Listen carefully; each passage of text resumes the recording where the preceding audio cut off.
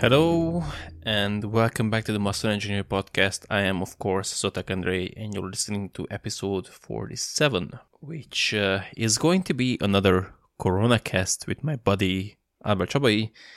And this might be a controversial one because the main focus of this episode, or the biggest topic that we addressed, is how you should approach your diet during this lockdown. And more specifically, we sort of criticized, or rather I criticized Stephanie Butter's more advice and what she recommended for people to do. This episode has already been published on Albert's YouTube page, and the feedback has been interesting. It's been a mix of very positive and very critical comments towards me and my view and sort of, critique of her approach, which has been interesting because many of those negative comments have left me wondering whether that person has actually listened to what I said. So in any event, I'll let you make up your mind about what you think.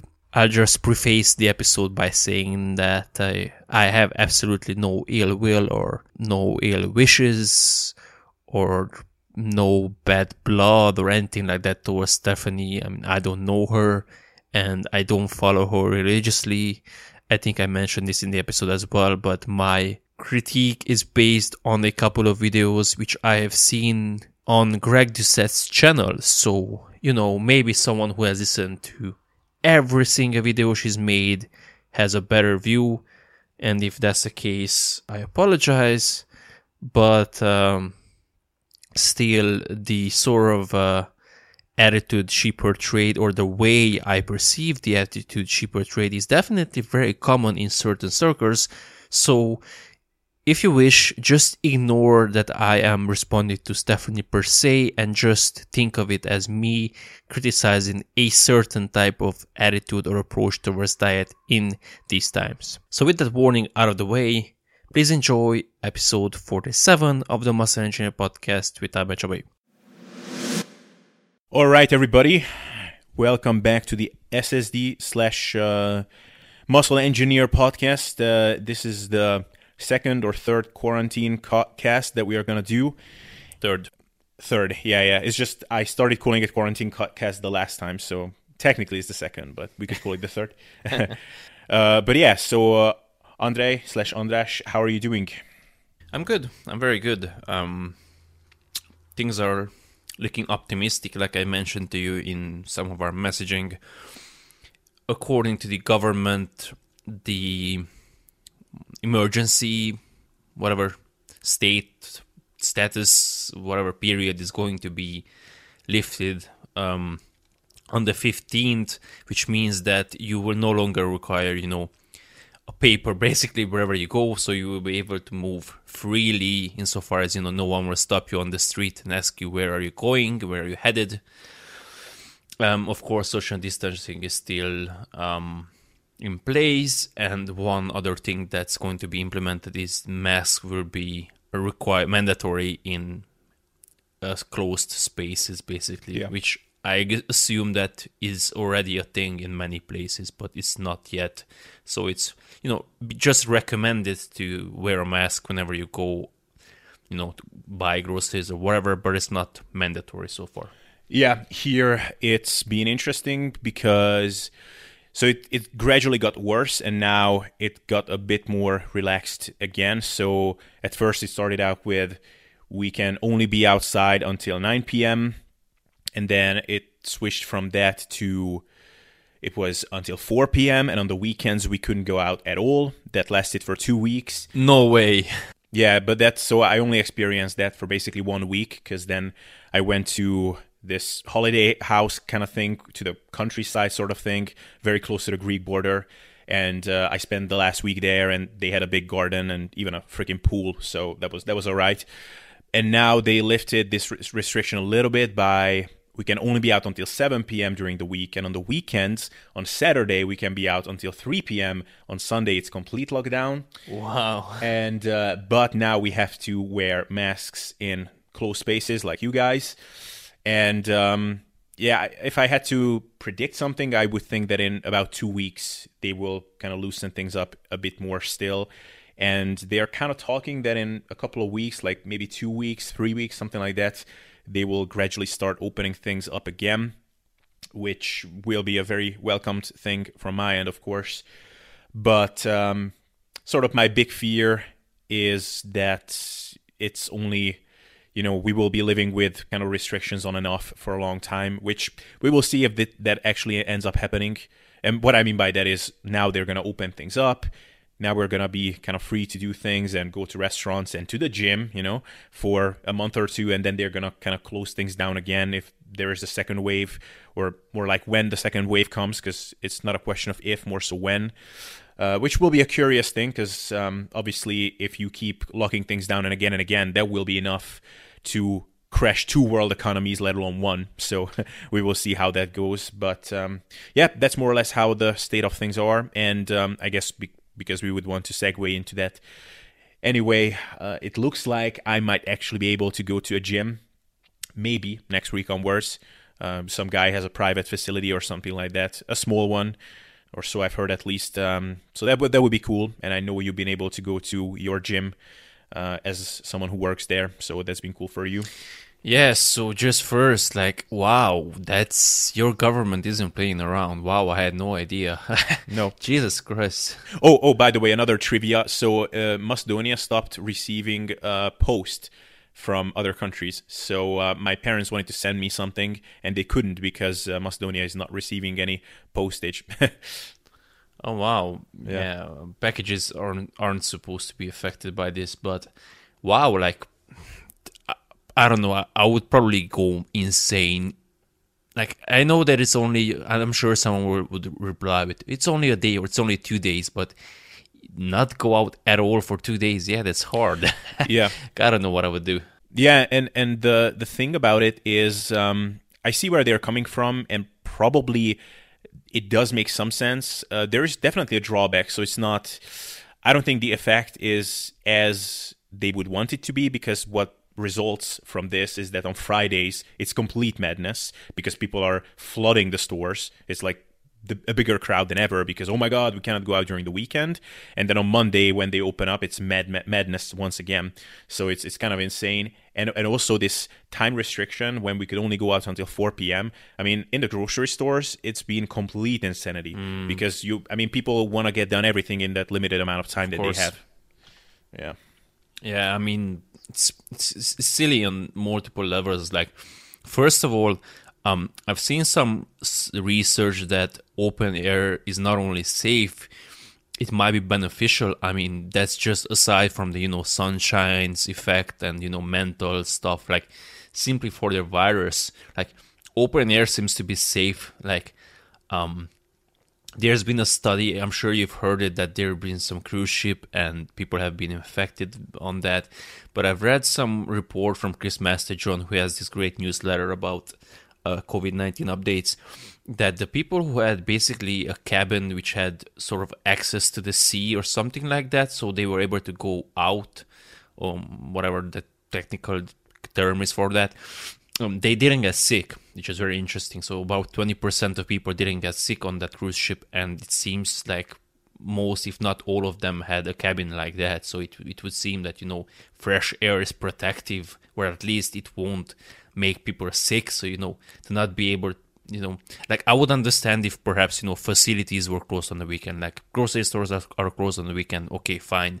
But to not be able to go out at all, it just sounds silly. And like you said, if you only have a couple of hours, of course people will, gather, or they have no choice basically, and they have to get everything done during those hours. Whereas over here, stores are basically are manageable during all times because one, there is a limit of the number of people, and people just have a lot of time to go out and buy their stuffs.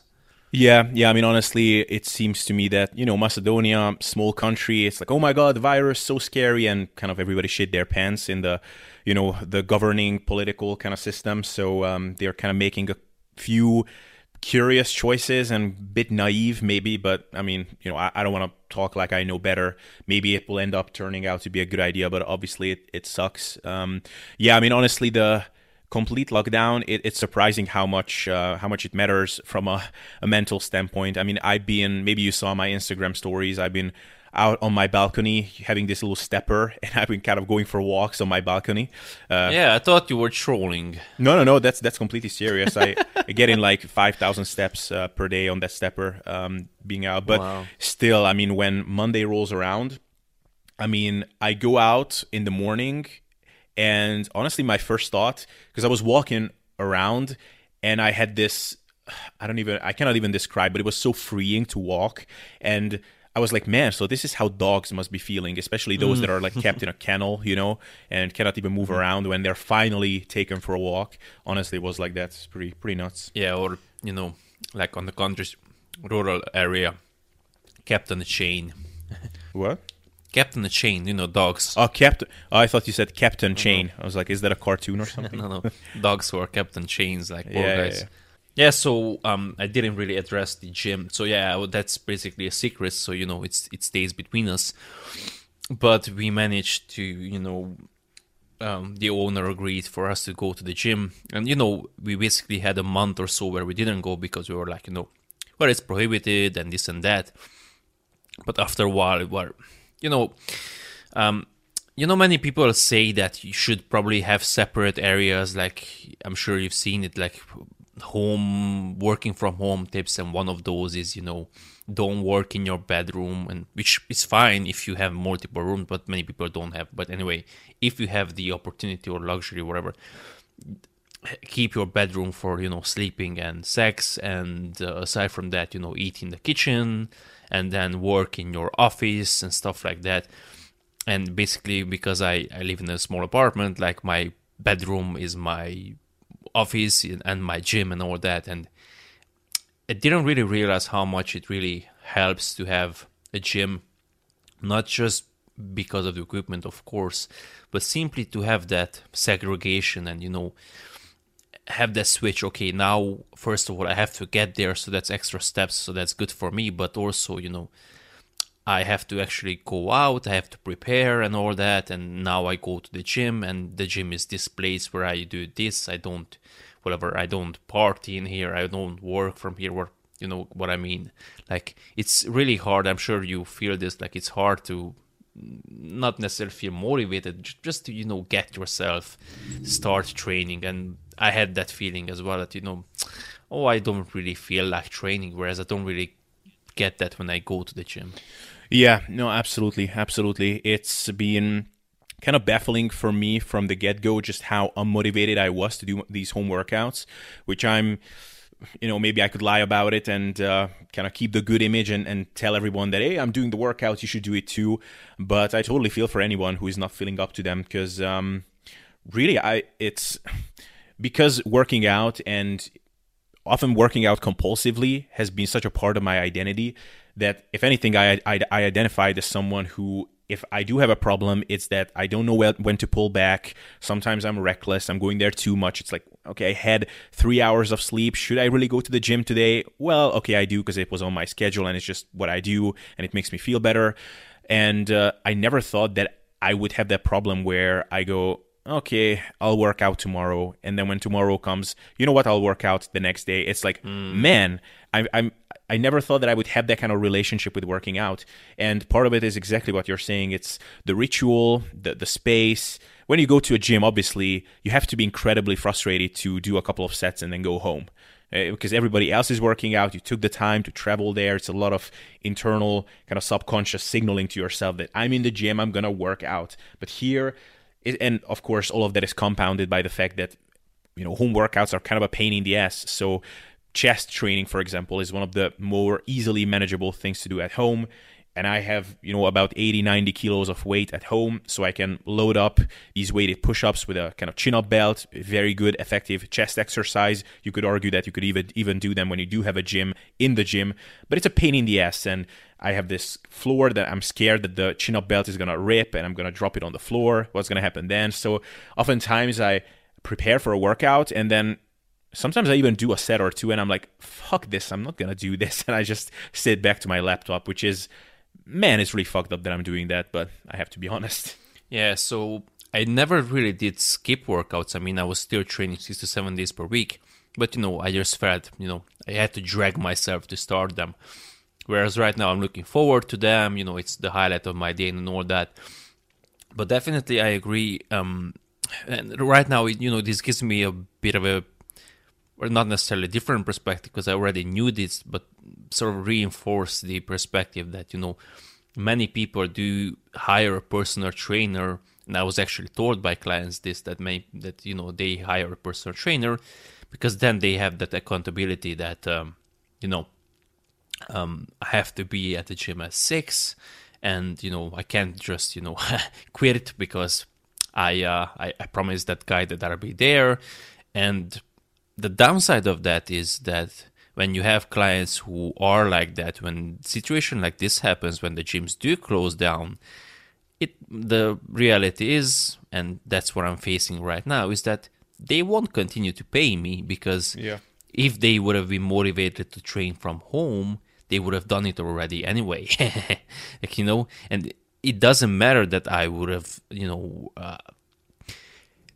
I would have come up with a plan to do some dicking around with body weight or, lift some luggages or lift some water bottles or stuff like that. Basically not one of my clients wanted that. So I was telling you this in private that I became really frustrated with these messages and podcasts from, Lift the Bar and stuff like that, who are based in the UK and other guys from the US that, oh, you should just continue working with your clients as nothing has happened. Continue working with them, motivate them. Don't even mention cancellations. I'm like, bitch, what? Like, don't even mention cancellations? That was the first thing that people messaged me with. Like, I've heard reports from other gyms in this city and in this country in general, like people went back to their gyms and they demanded a refund for memberships that they had left. So basically, if they paid for a month and, the gyms had to close, they didn't accept that the membership will be, renewed or were frozen until the gym is open. They were like, no, I still have a week left. I want 20% of my membership, whatever that was. Like, literally. And that's why I get annoyed with people who are in the UK, or maybe it's a different culture, financially, maybe they're a bit better off. And they're like, well, don't even mention cancellations and continue work, provide them with options and Zoom meetings and Zoom workouts. And I tried all that, bitch. I offered all that. Nobody cares. I don't know. Maybe it's just a cultural thing. I don't know. But no, that wasn't an option for me. Yeah. I've been actually surprised by how many kind of client applications I got still in this situation, but it's a weird time from that standpoint for sure. And that brings me to another thing that we've been chatting about, and I don't know, maybe you have some input, or I don't know what your feelings are about that. I mean, maybe this part of it is different for you because you do have this gym access, and maybe even I will have it from next week onwards. But if I don't, I mean, honestly, this kind of weird state of mind that I found myself in really made me kind of scared about the future, because working out is something that I always looked at as something that will always be there for me. It's okay, my life could go in different ways. I mean, maybe I will go through tough shit in my relationships or in my finances or work stuff, this and that. But that thing that the gym is there, I go there, and for that hour and a half, I'm hitting the iron. I feel like I bettered myself. It's meditation time, whatever. That will always be a part of my life. And it's so absurd if you think about it. Like, you cannot go to a freaking gym. It's I mean, things can happen to you during your workout career, of course. Like, you could get injured, or maybe you will get so zeroed in or so hyper focused on working out that you will just become a dumb meathead that you go on a date or something and you cannot talk about anything else, just working out, which I've heard stories like that from girls, which is really funny. But so those things could happen. But the fact that you cannot go to a gym, I mean, that's something I never ever thought about. And if I think about kind of the trajectory for the future, that maybe we won't have access to a gym like we did up until now for the next, maybe, I don't know, 2 years or something, which, I mean, I don't know, it could happen. I mean, if they keep things, things are getting locked down, they opened up again. And even if they get opened up again, the gyms might be the last thing to open, because it's sort of one of the more dangerous places to be from that standpoint. It's certainly more dangerous than a coffee place, for example. So, if that happens, I mean, what will be the future of my fitness? It's it could become something that just kind of gradually fades away, which kind of scares me. That reality really scares me. I don't know. Do you have any thoughts on that? Yeah, so I definitely understand your feelings as far as, the gym being there for me. If what you outlined would happen, I doubt it would be, because the owner wouldn't be able to keep paying the rent for 2 years, like, and make no income. Like, it's impossible. But the first thing, like, aside from, the practical reality, which is probably not going to happen, like, gyms won't be closed for 2 years. I made peace with myself that if shit really hit the fan and I had to move home to my parents and whatever, I would still be able to train with the dumbbells I have. I have a friend who has some stuff at home, and I could do some bench presses and stuff like that. And I would probably buy a pull-up attachment or whatever, hang it up somewhere, because then I could dig holes and whatever, because it would be at home, it would be no big deal and stuff like that. And I would still train, that for sure. Like, I don't know, I had this weird mindset right from the get-go that I was so fed up and so frustrated with how I looked that's why I didn't quit. Like, that's what I tell clients or people who want to sign up, that they are, so frustrated and then they quit, and I'm like, if you're frustrated right now and you quit, you will just get worse. Like, I had this idea in my mind that, yeah, I'm really useless at this and I suck at this, because people right now assume that, well, you're a personal trainer, so probably you were great at sports. And I'm like, no, I sucked. It took me, I don't know, I couldn't hip hinge. Like, I understand people who can't hip hinge. I was there. Anyway, I'm rambling. So basically, long story short, I would always train, so I wouldn't just quit. That's not an option for me. But just to put, well, I'm not sure what would happen in Macedonia, because apparently from what you told, it's pretty severe. But over here, what we are hoping for is that gyms will open, like I said, from the 15th of May, things will get eased up. And then we hope that we will be able to open 1st of June or 15th of June latest. What will happen probably is we are going to have to wear masks, which I don't know how we'll be able to train with a mask on, but whatever. That would be funny, yeah. Well, it's not about being funny, it's about being uncomfortable, and you can't breathe through that thing. So I don't know how you'll be able to do hard sets, but whatever. That's just the reality. And the other reality is there are going to be social distancing guidelines, and there's going to be a limited access. So we estimate that there will be around one person per 10 square meters of space. So, we'll have around 300. So we assume that we will have a limit of 30 people maximum at the same time, which is reasonable for us. So that's what we are thinking is going to happen. But we definitely hope that in 2 months at the latest, we will be able to open up. And just from an objective point of view, like, if gyms stayed closed for 2 years, like, first of all, people will get so fucking fat. They would get, mental health would, like, the costs to health, let alone the economic consequences, the health consequences simply would outweigh anything that the virus could cause. Because the virus kills what?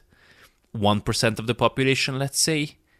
The health consequences would kill far more than 1% of the population, and it wouldn't just kill the elderly.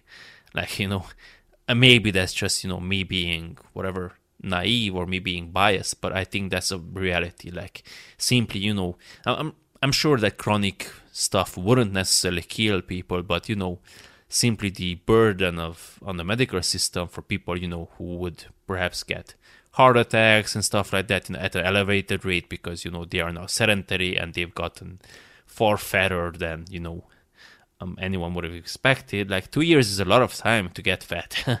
So yeah, that's just, I can't see how things would get closed for so long. Yeah, it's too bad that the smart authorities on this topic, like Michael Osterholm, who was on the Joe Rogan podcast, who kind of, I gather, is one of the top experts on this topic, because that, diseases and viruses, pandemics, and stuff like that are his expertise. But it's too bad that anytime I listen to him, he's just emphasizing that this is real, the virus is here to stay, it's going to kill a lot of people, there's a lot more infections to come, but he never addresses the question of what should we do about it. Like, what does he think about the lockdown? Does he think that locking down things until we have a vaccine or something, is that the best option? I mean, I kind of gather that he doesn't think that that's the case, but what does he think?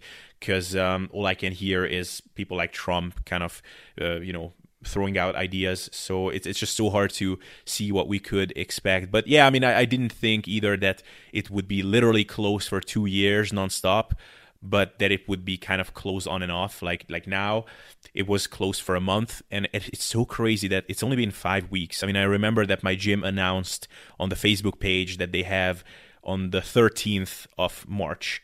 So it's basically been, 5 weeks, essentially? It seems like it's been forever. It's insane just how long it seemed like.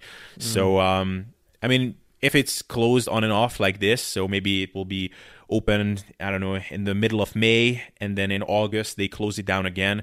I mean, effectively, from a psychological standpoint, it would almost be like it's closed for 2 years. So I don't know. I'm definitely thinking of getting more equipment for that case. And so I don't know. Let's say you had $2,000 to invest into gym equipment. So I don't know. What would you get? Like, what is something that beyond? I mean, obviously now you have dumbbells. I have dumbbells. So I don't know, a squat rack and a barbell and weights. Like, would that be kind of the best, like, first step investment? Or I don't know. What do you think? Hey guys, I interrupt the episode to remind you that as much as I love making these episodes, they do not pay the bills. Coaching does for me. So if you'd be interested in working with me in a one-to-one fashion, I also offer online coaching for a limited number of clients interested in body composition optimization. So if you'd like to lose fat, build muscle, or any combination of the two, then don't hesitate to reach out to me via an email. My email address is always in the description of these episodes, and we can chat further from there. I am also available for 30 or 60-minute consultations for people who are not quite ready to invest into a full-on coach just yet. Thank you, and let's continue the episode. So before I answer this, I actually looked up while you were talking. There's a good podcast on this. I don't know if you listened to it. It's Sam Harris's Making Sense podcast, episode 198, conversation with Paul Bloom. And there they actually discuss this topic that you brought up, which is, we won't be able, and we won't have to wait until, the virus just goes. We will have to find a way to live with it. And, they discuss what's probably going to happen, which is masks are probably going to stay. Maybe for 2 years. We probably won't shake hands for like 2 years and stuff like that. But anyway, that's just, for you and for the listeners, just check out for more. Is that the one that he recorded like a couple of weeks ago? It's 9 days ago, yeah. 9 days ago. Okay, that's okay. I'm curious. Yeah, so that was a good one. As far as your question, definitely like a squat rack, one with a pull-up attachment, and also one where you can, either that comes with a dip attachment, or you can buy a separate dip attachment to it. I mentioned this to you, that there's an Italian guy, Marco Sterpa, who basically bought everything for like 2,000 euros. So he got, a squat rack with stuff I mentioned, a bench, adjustable dumbbells. Not adjustable dumbbells. I mean, dumbbells which can be loaded, dumbbell handlers, these strongman dumbbell handlers which can hold like 120 kilos, plates, and a bar, of course. And so that would take care of it. The only thing I would add is, if you can get at a good price, and sometimes there are deals, if you can get also a small dual cable, like of course the Cybex Bravo would be ideal, but that's really expensive. Like Larry Doyle, I don't know if you know him from Ireland. I have a podcast with him, which hasn't been released, but anyway, so I recorded one with him, and he mentioned this to me, that he got basically for a couple thousand euros, he got a bunch of cyber equipment, the old line, which are so good, and he got a Bravo for like 500 euros, I think, which is ridiculous because they cost like 4,000 to 5,000 euros when the owner and I looked it up. So yeah, so if you can get some sort of cheap, ideally adjustable cable station, there you go. You have everything basically. Like you have free weights, and then you have the cable, and with that you can do everything. And that shouldn't be more than 2,000. Again, the cable is probably the last piece to get, and also the most, because barbells and plates don't really vary too much. Well, right now they do, but soon supplies will be restored, and then you will be able to buy them at the regular price again. Yeah. I mean, probably that is the right answer there. So squat rack, weights, and I mean, you're definitely not gonna be in big trouble if you have that.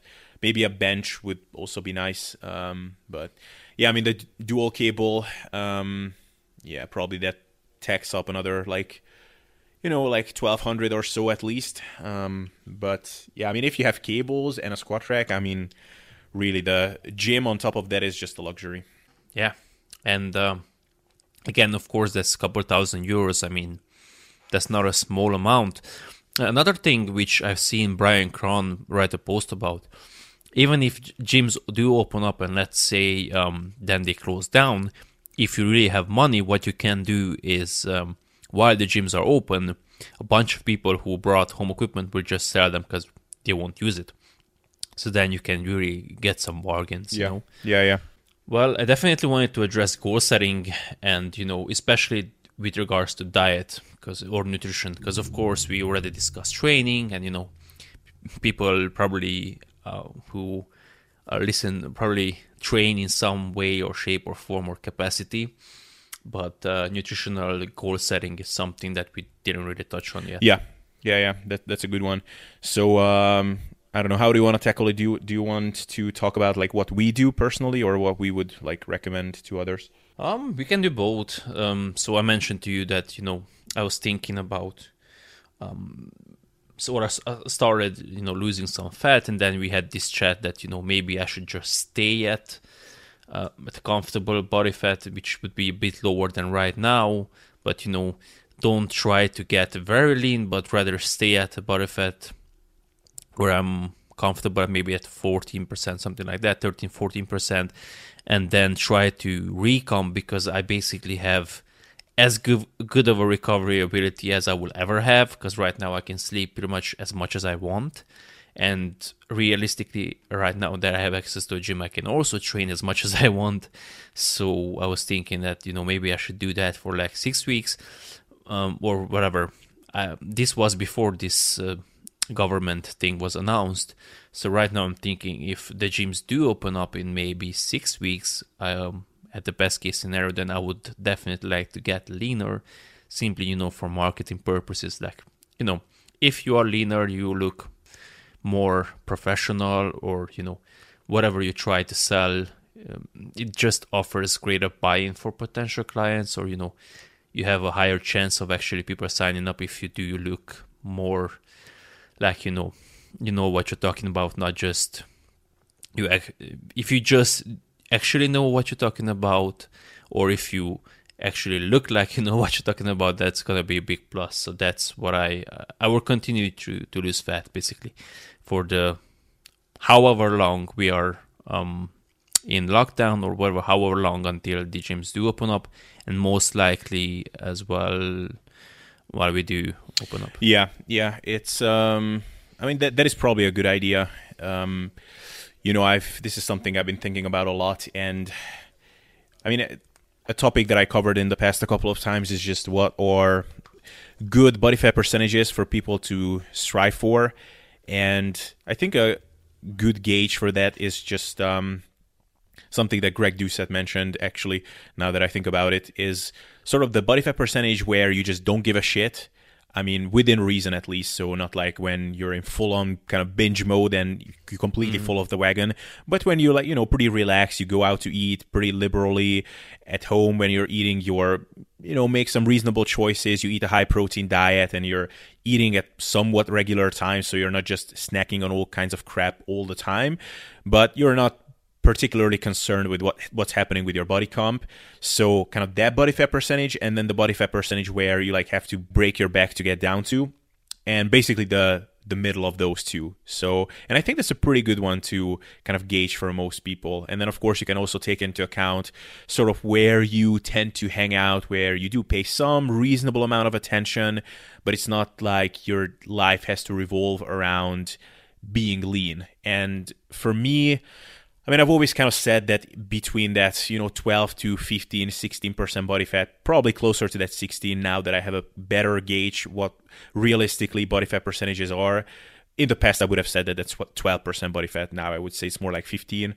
But, for me, 7% body fat, it was like, okay, hardcore diet. I killed myself to get there, but I got there.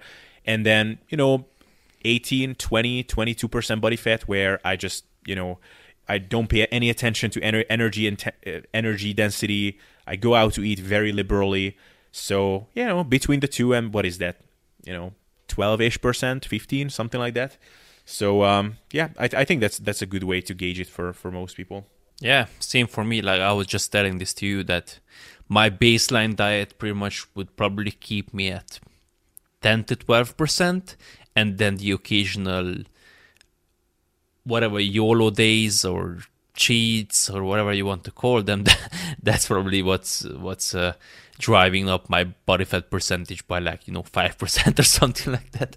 Yeah. No, exactly. For me too. It's I was when I got down to, okay, let's say 10% body fat, because that's kind of how everybody's thinking. So I won't make the disclaimer that in reality it's probably more like 12, 13. So let's say 10% body fat, where I got down in 2017. And that's when I did the best ever job in my life, perhaps in actually managing my diet well once I was there. So I didn't rebound. I didn't have big cheat days and stuff like that. So I did a really good job. But I still ended up bouncing up to 12% or so. It was just over a much longer time frame. But it was almost like, okay, I'm doing a good job here, but there are just certain elements of my life that I don't like. Like my libido is kind of like, it's not really there, and it's actually much better if I have a couple of drinks and I'm like a bit stimulated, So, okay, I don't like this, and I'm kind of a bit food focused, and I'm not sleeping too well. So let's just, let's just eat a little bit more. So let's increase fat here and there, and that just kind of naturally ended up putting me at around 12, 13% over time. So it's kind of, I always ended up at that place. So as much as it appeals to me to try to stay leaner, and maybe in the future, I don't know, maybe in one day if I go on TRT or something like that and my hormones are managed no matter how lean I am, maybe I will try to stay super lean again, but it's just not something that's feasible for me at the moment. Yeah, although this is a slightly separated conversation because we didn't really address goal setting. This is just, a side tangent that on body fat levels.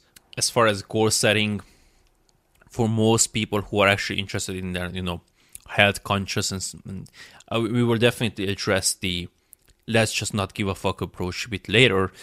But for people who actually do give a fuck, at the worst, I would set maintaining weight as a goal. Like, okay, right now I can't really train, or even if I do train, it's very limited. Dieting probably not the best idea because I'm probably going to lose muscle mass. Also, if you're in quarantine and you're bored, then it's probably a higher chance of, eating just out of boredom. Again, deficit's probably not the best idea. Again, going on a bulk, quote unquote, even though I start hating that term more and more, it's probably also not a good idea because, again, without proper training, you'll just get fat. So the best idea is let's just maintain our physique for now, which is easier to do both from a training perspective because, muscle is very easy to keep, relatively speaking, to gaining it in the first place.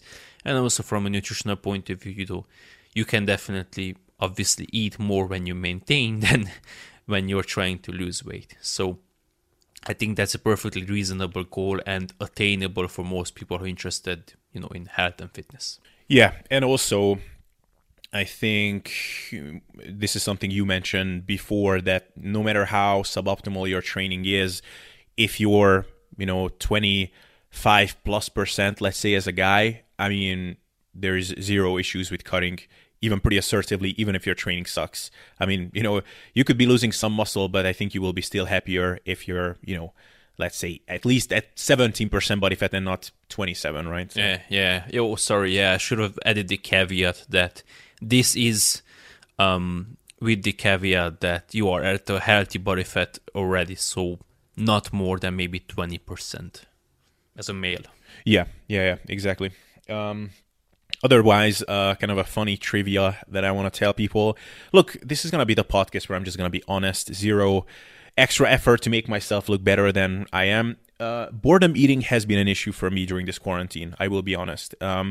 It's not... So basically the issue is that I don't have the things that are there as a natural and very powerful way to distract me, to stimulate me. So, for example, you get hungry during the day a little bit, and it's not the crazy hunger pang. It's not like, oh my god, lethargy, I'm starving away, hardcore dieting type hunger. It's just, you already digested your previous meal, your stomach is getting a little bit empty, so it's like I could eat something. It's not even necessarily hunger. It's just I could eat.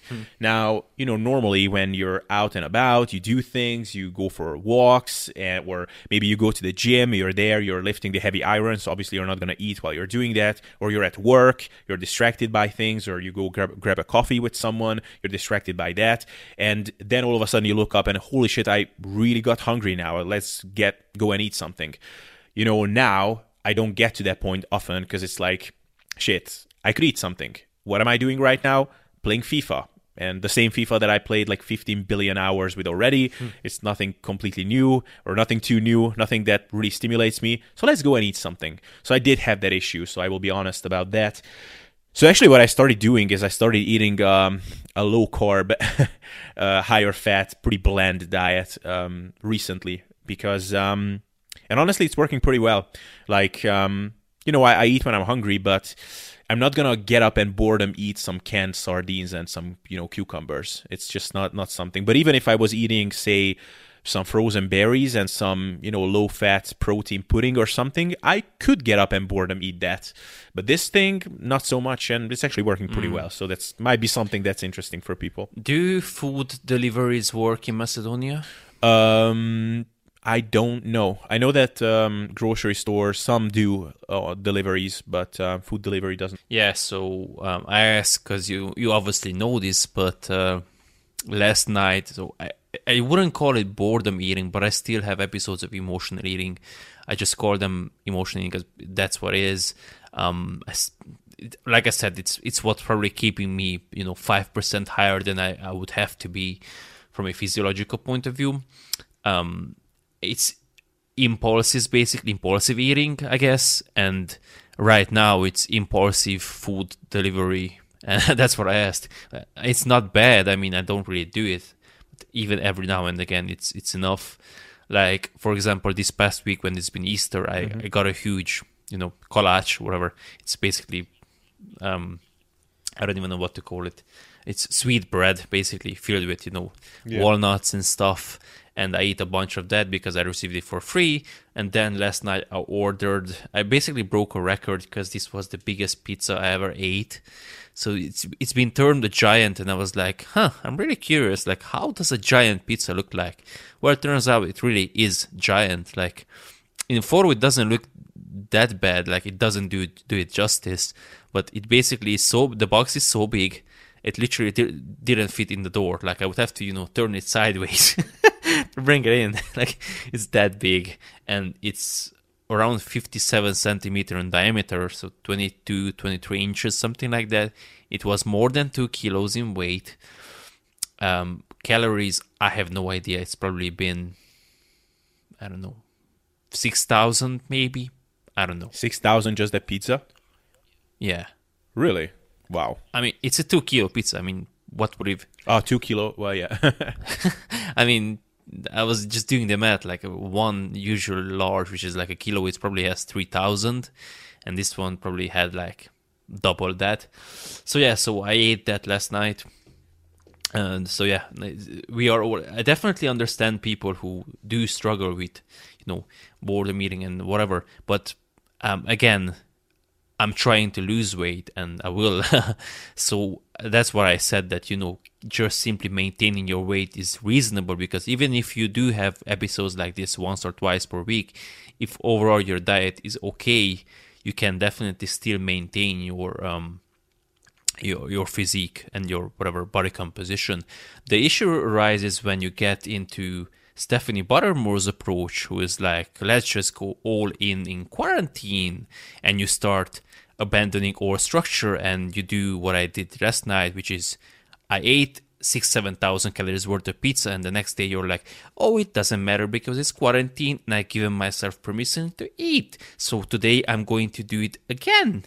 And also you fill your house with junk food, because this is what Stephanie Buttermore said, you can't decide what to eat during this time period, which I don't know how it works. Like, I don't know, maybe in Canada or wherever she lives, Florida, people like put guns to your head and you're basically forced to buy junk food at the store.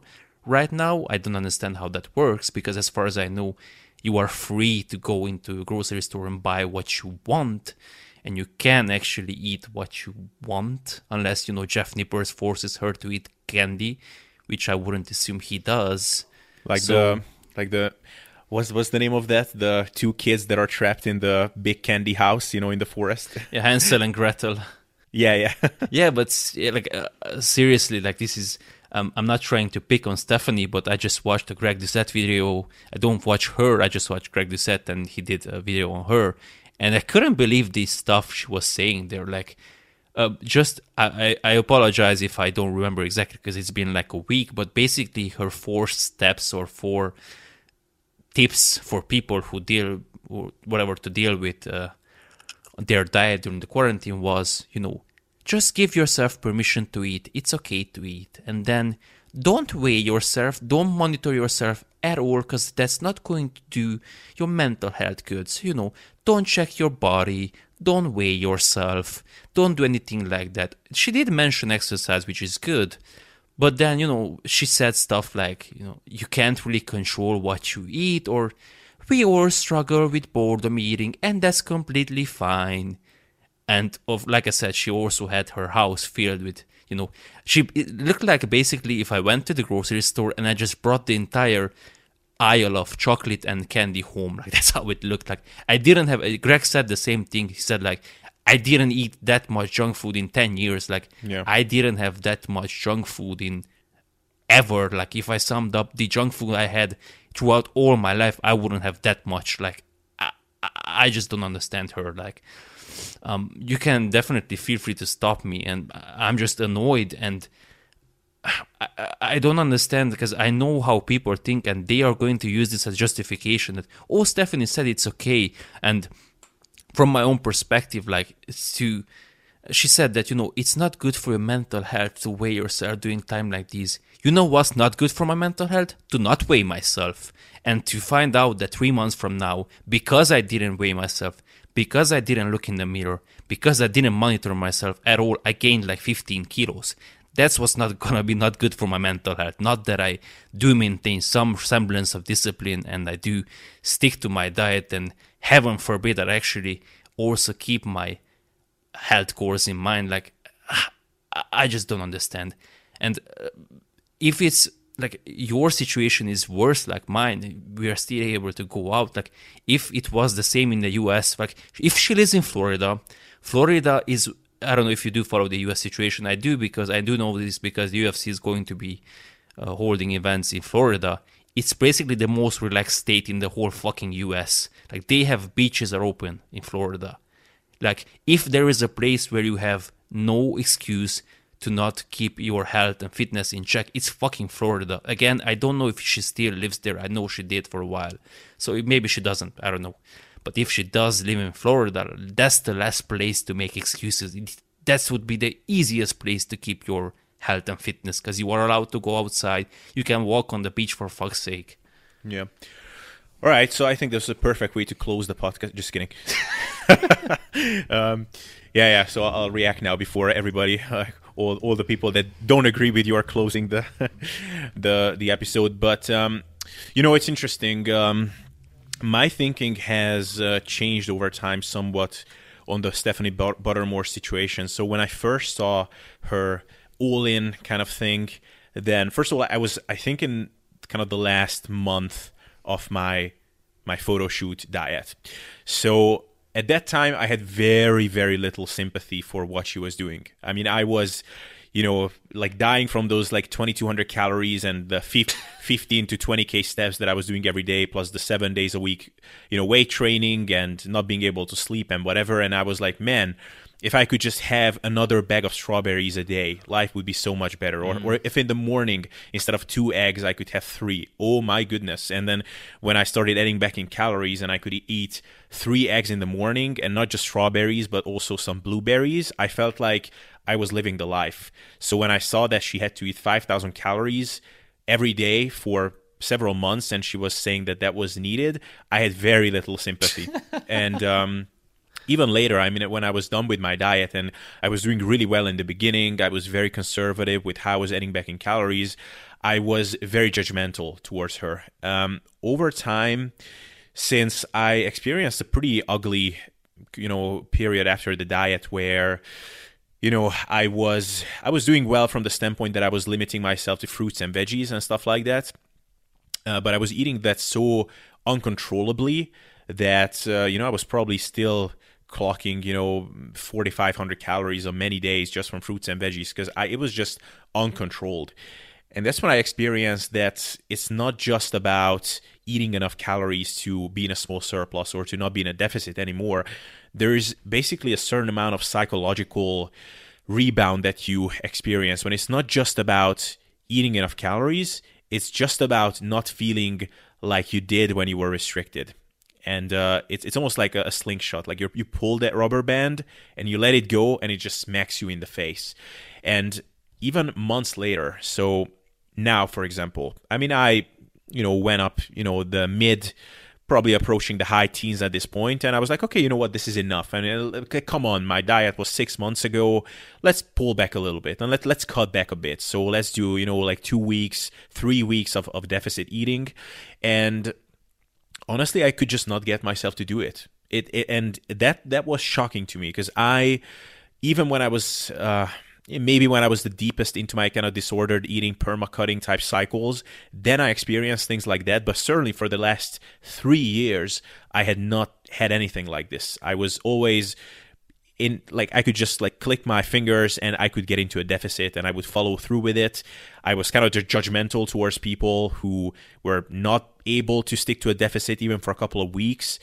And I could just not stick to that freaking deficit because I had almost like this PTSD type thing where, oh my goodness, it just reminds me of the freaking diet. I would go to bed even slightly hungry and it's like, oh my goodness, I can just not freaking take this because all those memories would kick in. And so the reason I'm saying all of this is because Stephanie was someone who kept herself incredibly, incredibly lean for a very long time. I mean, she was, almost shredded.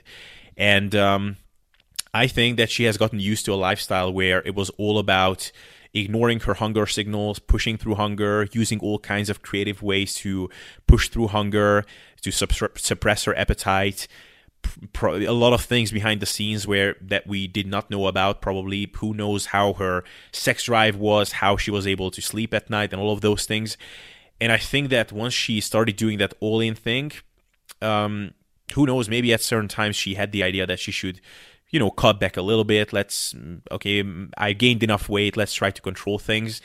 And probably that's when she realized just how much she was suffering before. It's almost like, when you're sleep deprived for months on end, you kind of don't realize how shit you feel. But once you had a couple of nights of good sleep, then you realize how much it sucked. Or it is true of any kind of situation. Probably when we get out of the lockdown and we are able to, sit into a coffee place, have a cup of coffee and whatever, we can go to a bar, watch a football game. That's when we're going to realize how much it sucked to be in a lockdown.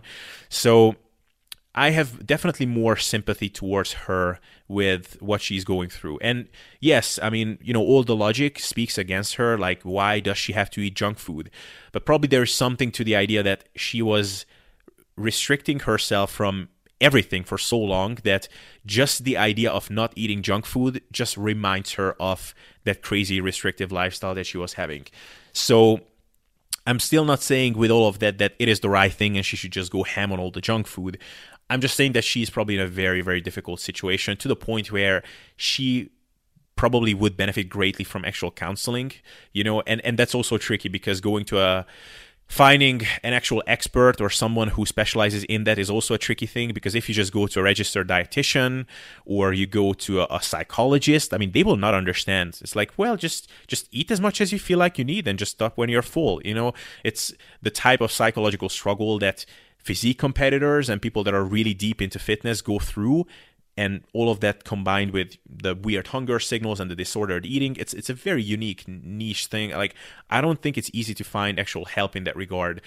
So I'm just saying I feel for her, because I think she is in a really difficult situation. Where I don't sympathize with her as much is when she created this cult out of this, and she started putting that out there as something that not everybody should be doing, but you have food issues, just go all in. I think that's a dangerous message, and I sympathize with that as well to some extent, because when you're doing something, it's almost like you have to say that to other people as well, that that's the right thing to do, because it kind of reaffirms what you're doing. So I feel for her. I also blame her a little bit, but just this dieting experience that I was through definitely makes me see this from a different light than I saw compared to how I was seeing it before. So that would be my long response. Okay, so with that, or to that, I will probably give a similarly long response back. So first off, I think I need to clarify a couple of things, because people will just think that I'm misogynist and I hate her. And first of all, even a couple of minutes ago, we were discussing body fat levels. I said, calm down to a level I feel comfortable at. Like, I do not recommend anyone to keep, 5% below their natural set point or settling point where they feel like a functioning human. Like, even my colleague, who who I'm talking about, he is very lean.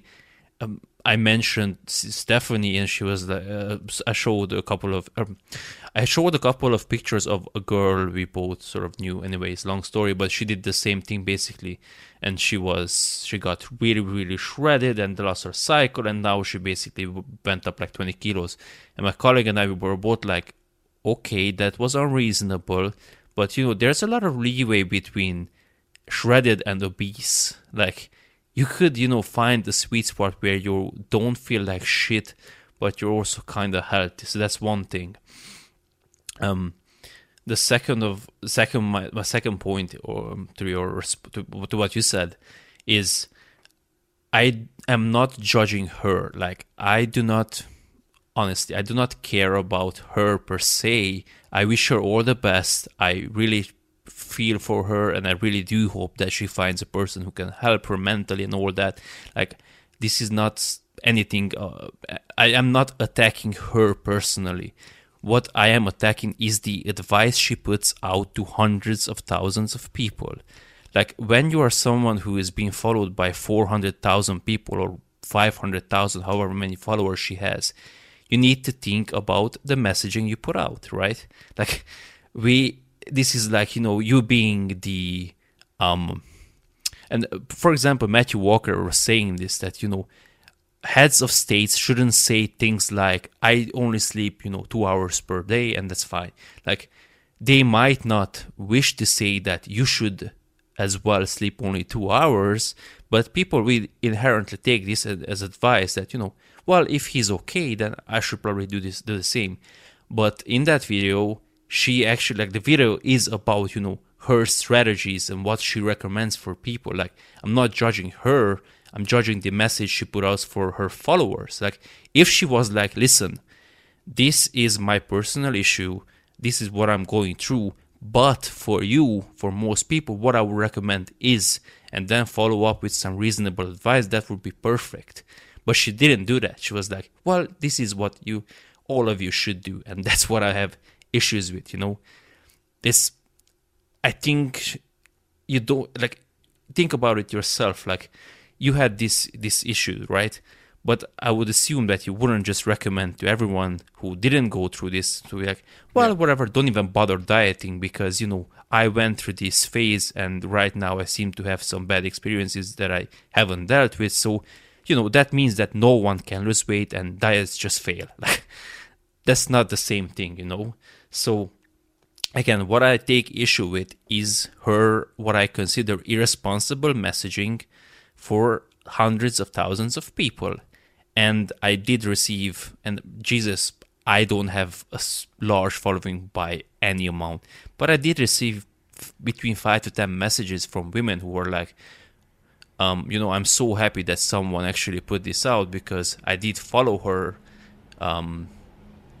approach and I got fat and I was just unhappy. And then I sort of found the middle road and I started, listening to my body, but also started making some decent food choices and I suddenly dropped 5 to 6 kilos and now I'm much happier and whatnot. Just respond to what I said so far and then we can continue this. Yeah, I agree with that. That it's, I think that's the only thing that I fault her for is that she's not honest probably with herself. And I think that's often the issue of highly intelligent people, which she is, that they're very good at convincing themselves and they're also very good at convincing others by extension of that. So I think instead of recognizing that, wow, this is the fact that I'm eating this many calories for weeks and weeks on end, and my hunger signals are still not back to normal. I still don't have the urge to eat less. Wow, that's scary. And when I experienced things similar to that, that was very scary for me. And for example, I addressed it in a YouTube video. Didn't talk about it that much because, for one, I was scared about where that's going to lead. Also slightly embarrassed that, wow, I just finished this diet and now this is happening, even though I was very well prepared for what could happen. I heard about all the horror stories out there about how people rebounded, and it still kind of ended up happening to me, or at least it began happening to me. It was very scary. And I think, there's many approaches that you can take at this point. You can educate yourself and hope that you can kind of solve this on your own, or you can reach out for help. And I think she chose a third option, which is, I think, kind of the worst, is that not only did she try to solve it on her own in a questionable, potentially acceptable, maybe for her, the only way that she could cope with it. I will be willing to kind of give her the benefit of doubt, especially based on some of my own experiences, that really was the only option for her, whatever. But to put that out there as something that, is a general recommendation for everyone. Also, this is not something that she's doing intentionally, but it kind of works out for her. I mean, I think she's a beautiful woman. And I actually think she looks way better this way than when she was ripped and skinny. Honestly, anytime a video of hers comes up and I'm so bored that I actually click on it, I watch her speak. Obviously, she's also good with makeup, but I'm like, wow, this is one hell of a beautiful human being. And her body fat distribution is probably pretty good. Her skin is very nice and tight with these curves and everything. A lot of other women won't have the same kind of response from a physique standpoint to this. So a lot of people will be very, very disappointed if they go down that same road when, I don't want to be too crude here, but, that's another thing. She's not being intentionally disingenuous in that way, but it is kind of disingenuous at the end of the day. Yeah, and exactly. And this was one of the main points that Greg Doucette brought up in the original video he did about her, which no one watched who started criticizing Greg, because if they would have watched the video, it was a very reasonable response. And this is one of the points brought up by Greg. He was like, listen, she is basically the best case scenario for this. Like you said yourself, she's a very beautiful woman, and she also she put on an insane amount of weight compared to how she looks, which of course speaks about how underweight she kept herself, no doubt. But if most women try to pull this off, and how much weight did she gain? Like 15 kilos, 20 kilos? I'm not sure.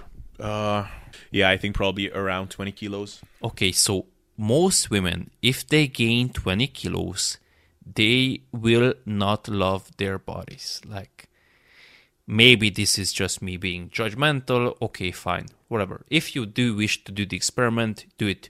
Just speaking from my own point of view, I would not be happy with my body if I gain 20 kilos from here.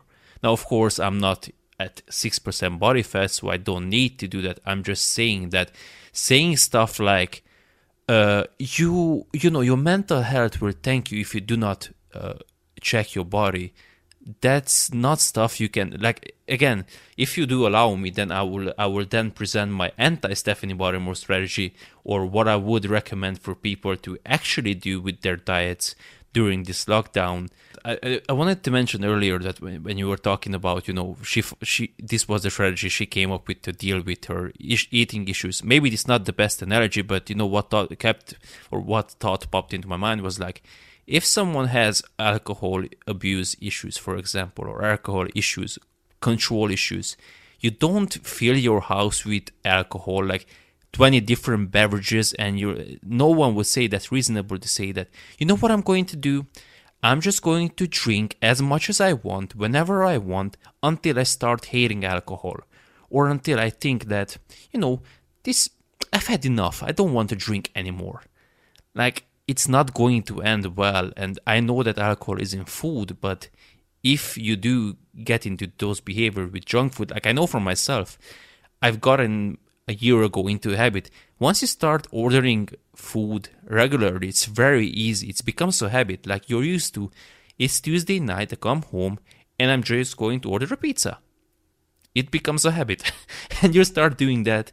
And it's the same with junk food. Like if you get used to, you know, I always have junk food around. Whenever I'm bored, I, you know, start eating junk food. And then your brain creates this association and this habit. And it becomes a sort of Pavlovian conditioning that bored, junk, bored, junk, bored, junk. And again, I'm not James Clear. I'm not an expert on habits. It's just, you know, my experience basically. Like this is what's going to happen. And then you will start saying things like, well, I listen to my body and my body says it wants junk. No, it's a habit that you created. It was your choice. At first it was a choice, now it's a habit and it sucks. But yeah, but you created this monster in the first place. Like if you listen to Jordan Peterson, for example, who has been a therapist like for many, many years, he said the same thing. Listen, how do you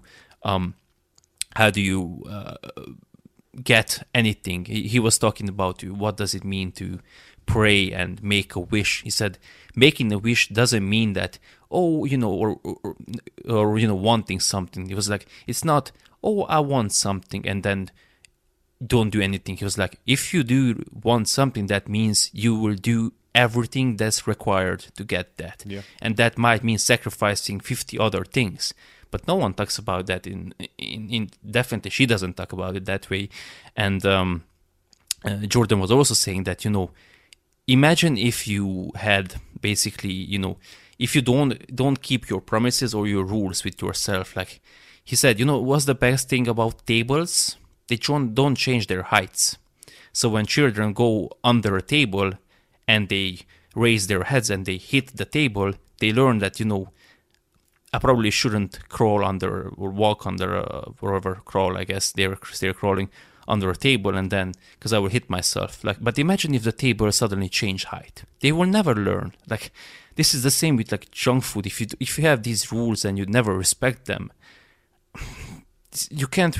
We discussed this in another podcast that you said this.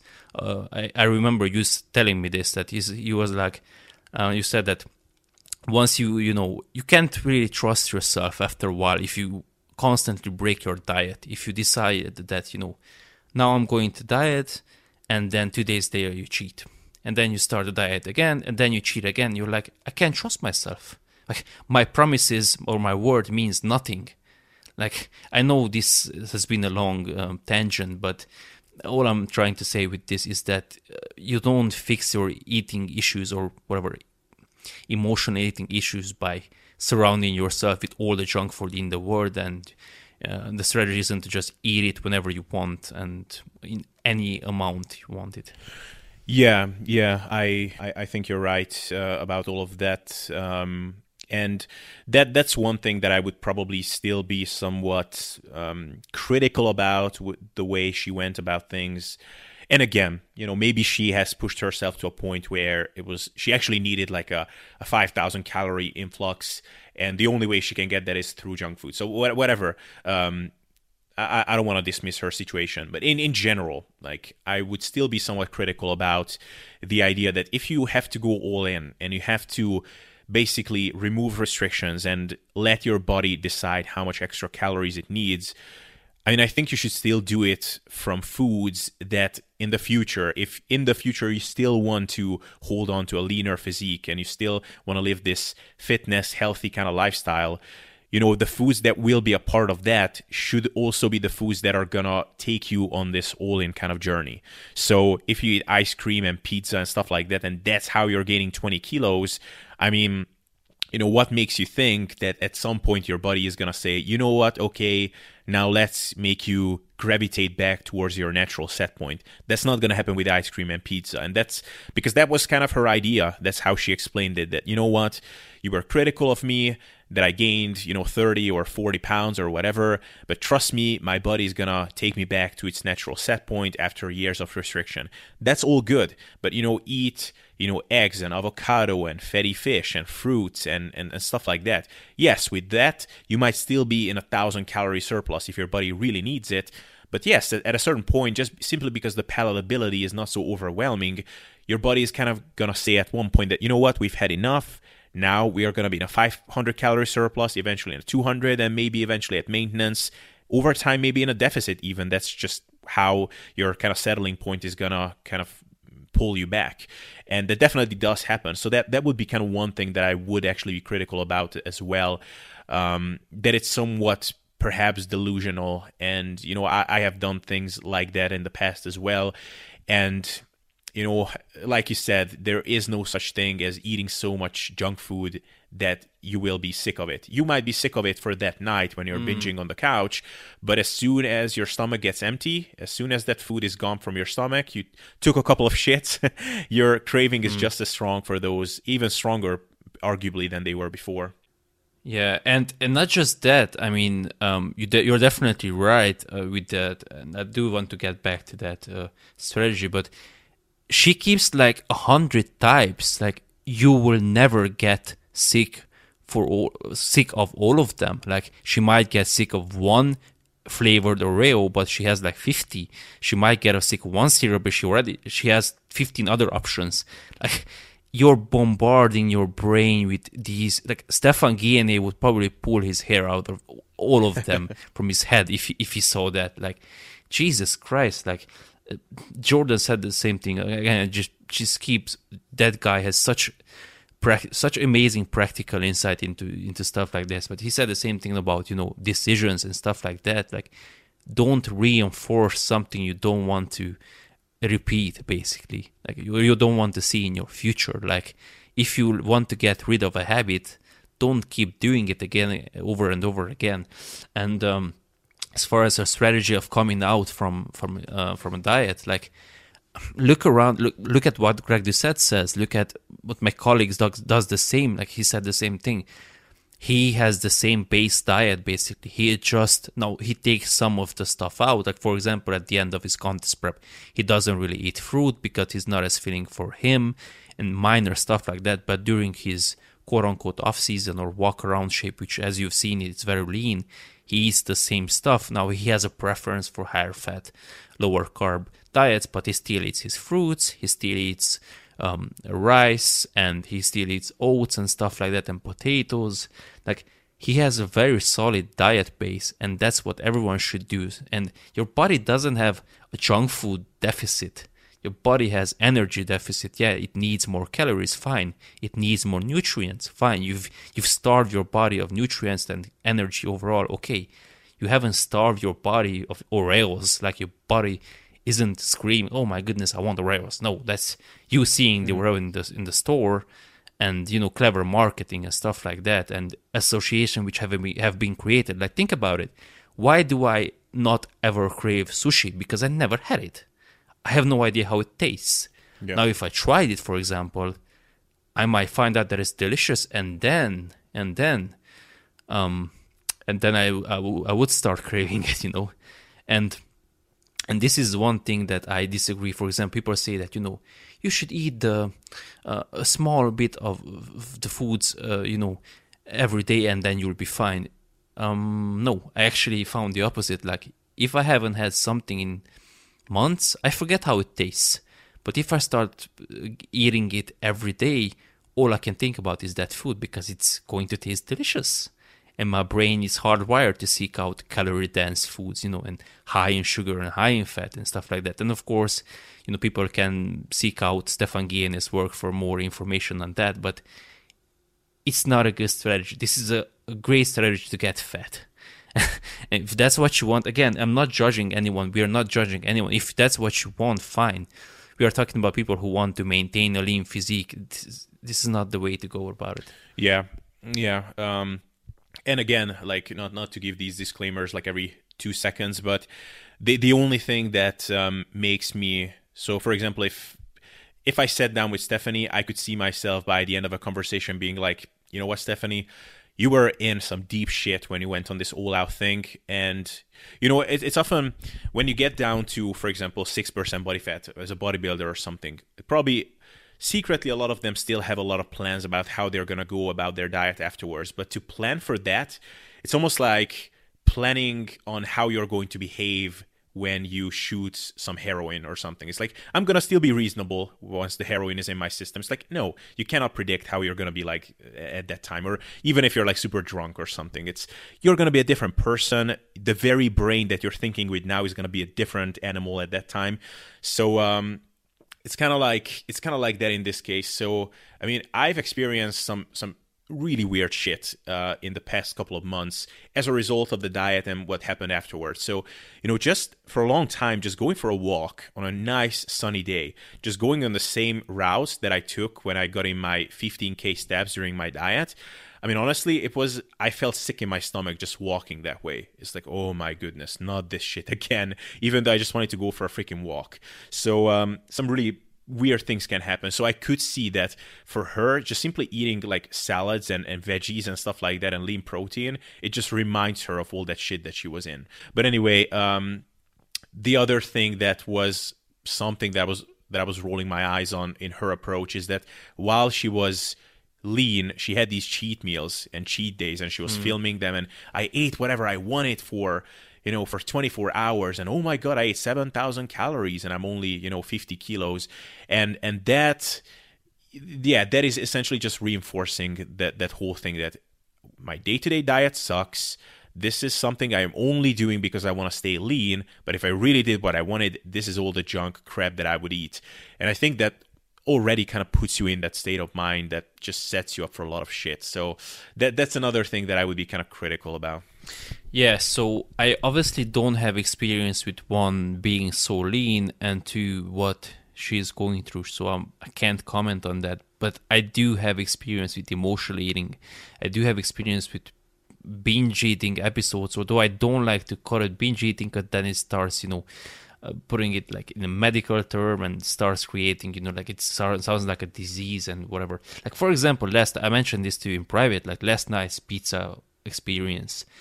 If I wanted to follow this Stephanie Buttermore approach, I would have been like, so, guys, last night I already ate like 2,500 calories and I was perfectly satisfied.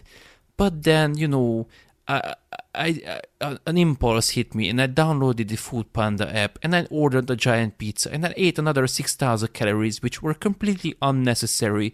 But that's completely fine because, we're in a quarantine and stuff like that is really justifiable because we're in a quarantine and then suddenly our health doesn't matter anymore and it's okay. So if you ever in a situation like this, you can think about me. And if you're not convinced that you should order a pizza, I give you permission. do it. You can do it. It's okay. It doesn't matter. You'll be fine. The universe will love you. We are all going to love you. Like, no, no. Like, if, as I mentioned this to you, if, like, let's see, my girlfriend wanted to this, you know what I would have said? I would have given her 2 virtual slaps. I'm not saying slap your boyfriend or girlfriend. I would have given her, like, 2 metaphorical slaps. I would have been like, what are you talking about? Shut up, silly. This is just emotional, whatever. Look at it. You're already full. Like, you're not hungry. You're just bored. Like, let's either go to sleep or watch something. Like, in the morning, you will wake up and you will be thankful that you didn't order that pizza. Or if you do, you will regret it in the morning, which is what I did today. I did regret it because I was like, Jesus fucking Christ, I'm so stupid. Why did I do that? Now I ruined a week's worth of progress. And it sucks. And no, it didn't make me happy. And maybe that's whatever. Maybe I have issues and Stephanie is right. Who knows? I don't know. But all I'm saying is we need to separate our subjective experience with objective advice that we are giving out to people. And again, I keep coming back to this because this is my biggest issue with her. Like, if you do want to present your case study, whatever, and let people draw their own conclusions or whatever, that's fine. That's perfectly okay. But if you start playing the role model, or if you start giving advice to hundreds of thousands of people, it's just irresponsible. So finally, I will present my anti-Stephanie Buttermore strategy, what people should actually do with their diets, in my opinion. So first of all, not give a fuck, definitely okay. So if you're someone who doesn't really, or is sufficiently overburdened by this whole experience that doesn't really have the mental bandwidth to also care about their health or fitness or whatever, they'll be like, listen, I understand I will gain some weight, that's okay, I'm fine with that trade-off, I will do my best to get back to, my old habits once this stuff is over, I'm okay, I've accepted I will gain some weight, that's fine, awesome, do what you want. I won't even comment on that. But for people who actually want to, they're like, this period sucks, but at least what I can do is, not also ruin my physique and my health goals at the same time. What I recommend is, first of all, you do control, or you can control what you eat. So when you go to a grocery store, only buy stuff you actually want to eat and are actually health promoting. Stuff that actually will help you in that predetermined goal, which you have established for yourself. Again, this is something that you have to establish for yourself. Just write it down. What do I want out of this couple-month period? If your goal is, listen, I want to maintain my current body fat level, I do not want to gain body fat, that's a perfect reason. But I swear to you, this is such a fucked up society. Like, it has become politically incorrect to say stuff like, I actually do want to stay lean, or I actually do not want to gain weight during this quarantine. Like, I swear, 99% of the messages I see is, it's okay to gain weight. Don't even worry about it. You already have plenty on your mind.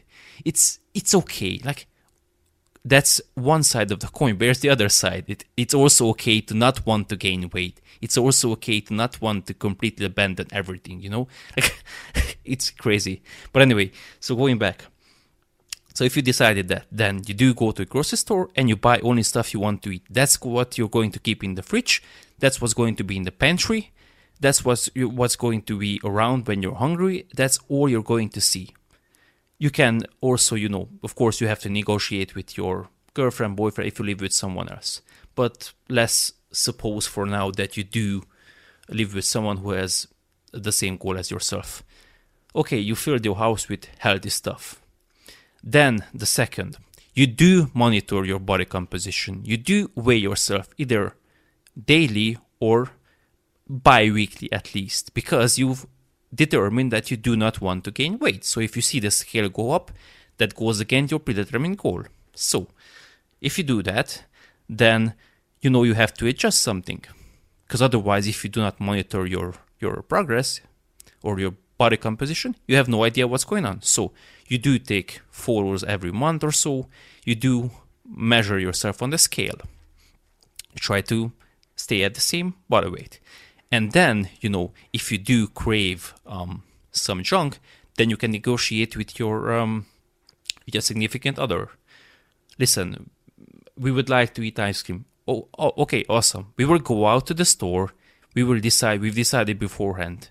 We want to eat ice cream, which means we will not see some random cake and buy the cake, because why the fuck not? We said we only wanted to eat ice cream, then we are going to go out and buy ice cream. We will decide beforehand, how much, because I've also done this. I'm talking from experience as well. Like, I've done this. We went out to buy one, and I brought home 3 liters of ice cream, and I ate all 3 because, hey, I bought it, so why not eat it? And then I regretted it. So if you do decide to eat, a liter, honestly, no one needs to eat 3 liters of ice cream.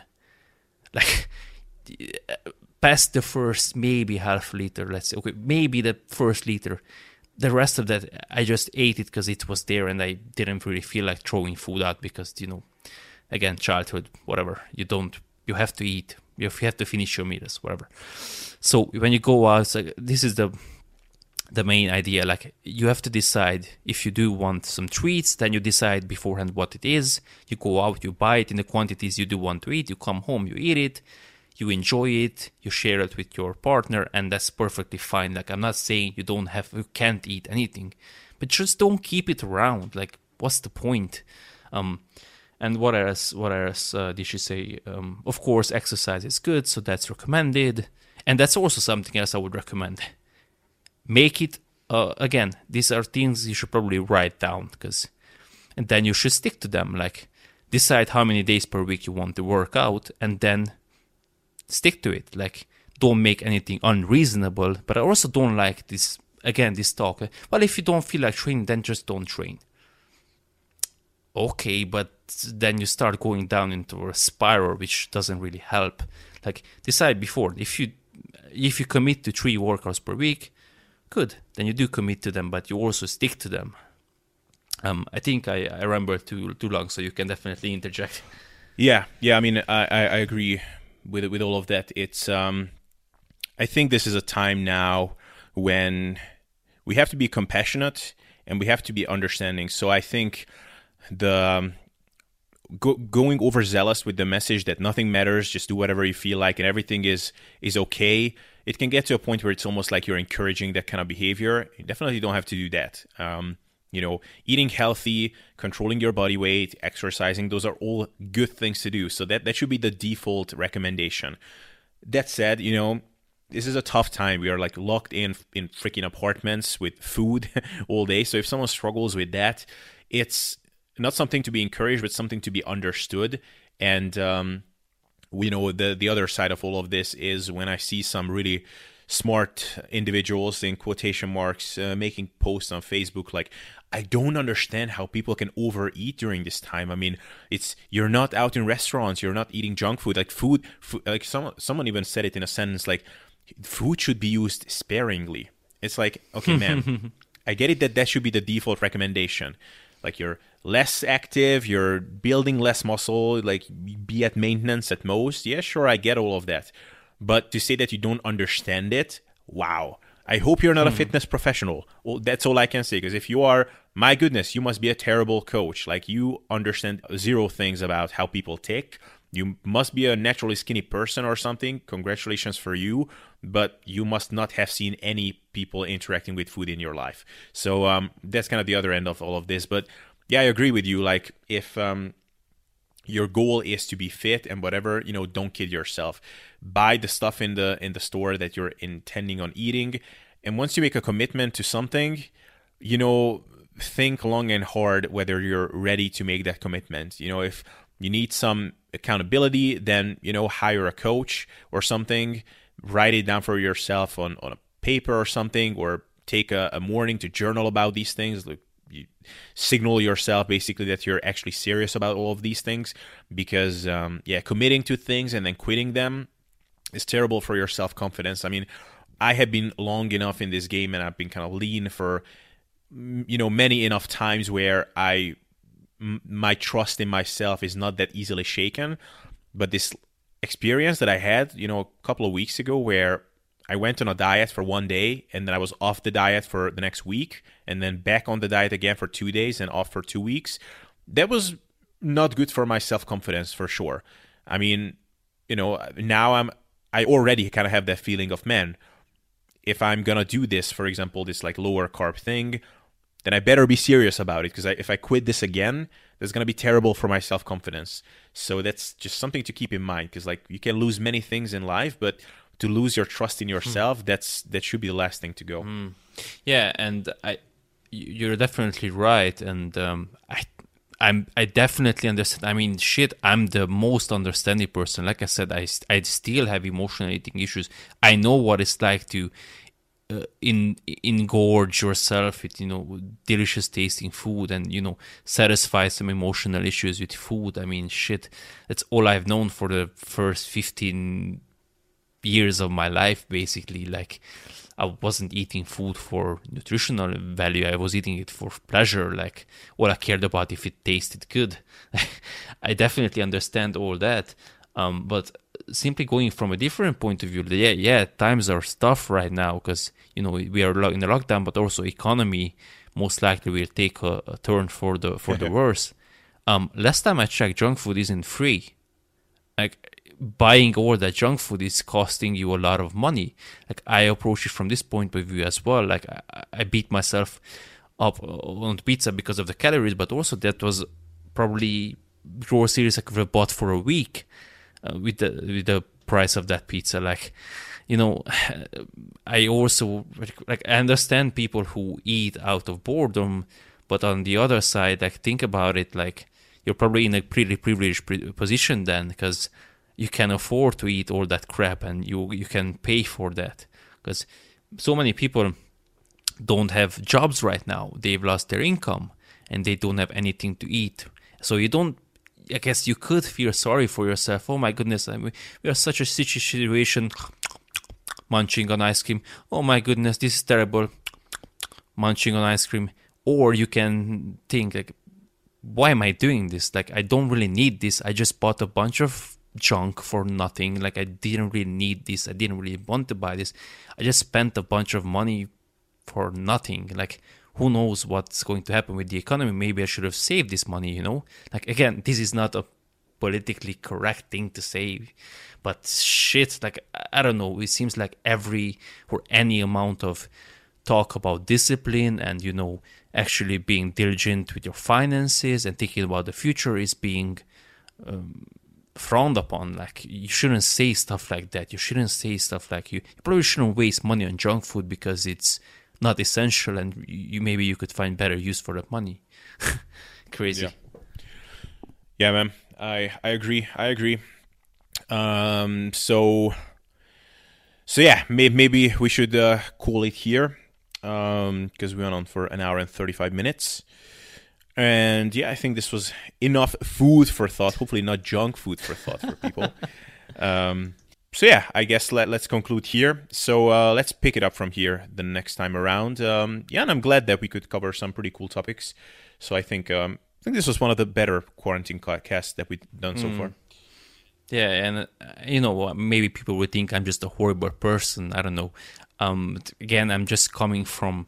I'm really glad that we were able to approach this topic from two different perspectives. And again, just to repeat this again, I really don't care about what anyone does. Like, if you do want to do this and makes you happy, whatever, I'm all for whatever people think is best for them. I'm also just trying to highlight that it's also okay to be a responsible person right now, and it's also okay to not put yourself into a hole, either financially or from a health point of view, because this is another aspect that it's not really addressed.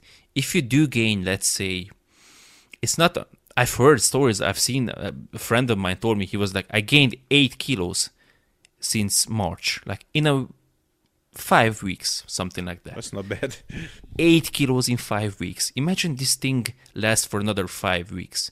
Like, in 3 months, you will gain 16 kilos, maybe 20 kilos. Like, we're talking, he's like, what, 7? We're talking more than 20% body weight. Like imagine if you did gain 20% of your body weight. That's going to take you a year to lose it. A year. Like it's not going to take 20 weeks because you probably won't be as diligent with your diet when it comes to losing it than when it was when it came to gaining it. Like if you go at 0.5% of body weight per week, that's 40 weeks. Add in some holidays and stuff, that's easily a year.